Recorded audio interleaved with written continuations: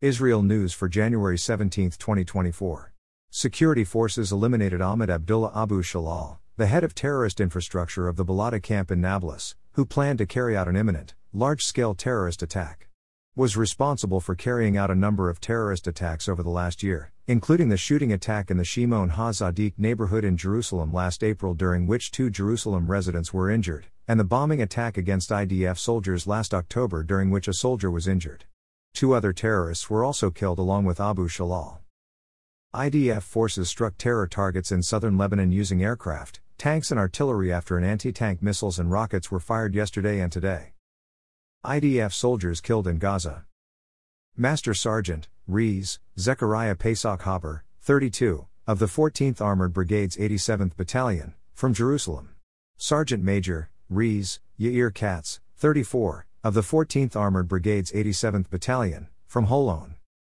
The IDF is in the process of withdrawing its 36th Division, which includes the Golani Brigade, the 6th, 7th, 188th, and Engineering Corps.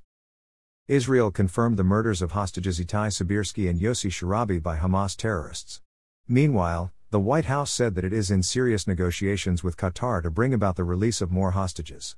Agam Goldstein Almog, 17, a former hostage, has begun speaking about her experience in captivity. A Qatari Air Force plane carrying medicine for the hostages landed in Al Arish Airport in northern Sinai today. The medicine will be transferred into Gaza from Sinai. Only 45 of the hostages are slated to receive medicine.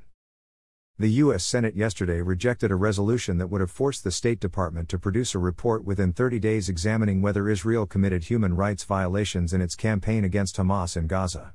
The resolution, introduced by Senator Bernie Sanders, was voted down 72-11.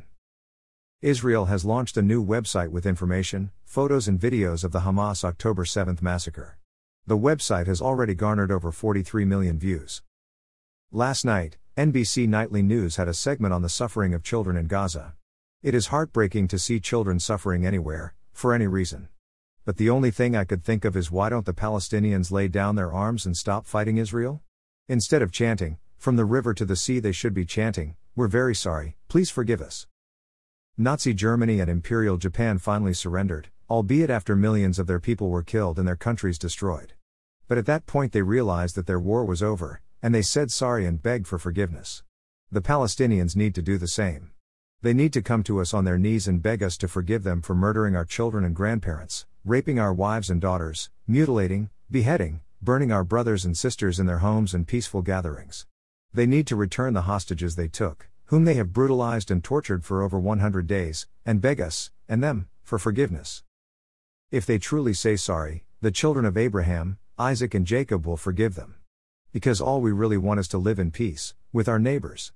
But instead of begging for forgiveness, they continue to fire rockets at us. And they continue to torture and rape our brothers and sisters in captivity. And they continue to pledge to destroy us, and teach their children to do the same. Iran is willing to fight to the last Palestinian. Unless the Palestinians wake up to their reality, admit their mistakes, ask for forgiveness and pledge to live in peace, Israel simply has no choice but to continue its war against Hamas until it is eliminated. And children in Gaza will continue to suffer. It's time for the Palestinians to say sorry. Without that, there can never be peace. Thanks for listening to the Israel AM News Summary. To receive the Israel AM News Summary directly in your inbox, subscribe at www.israelam.com.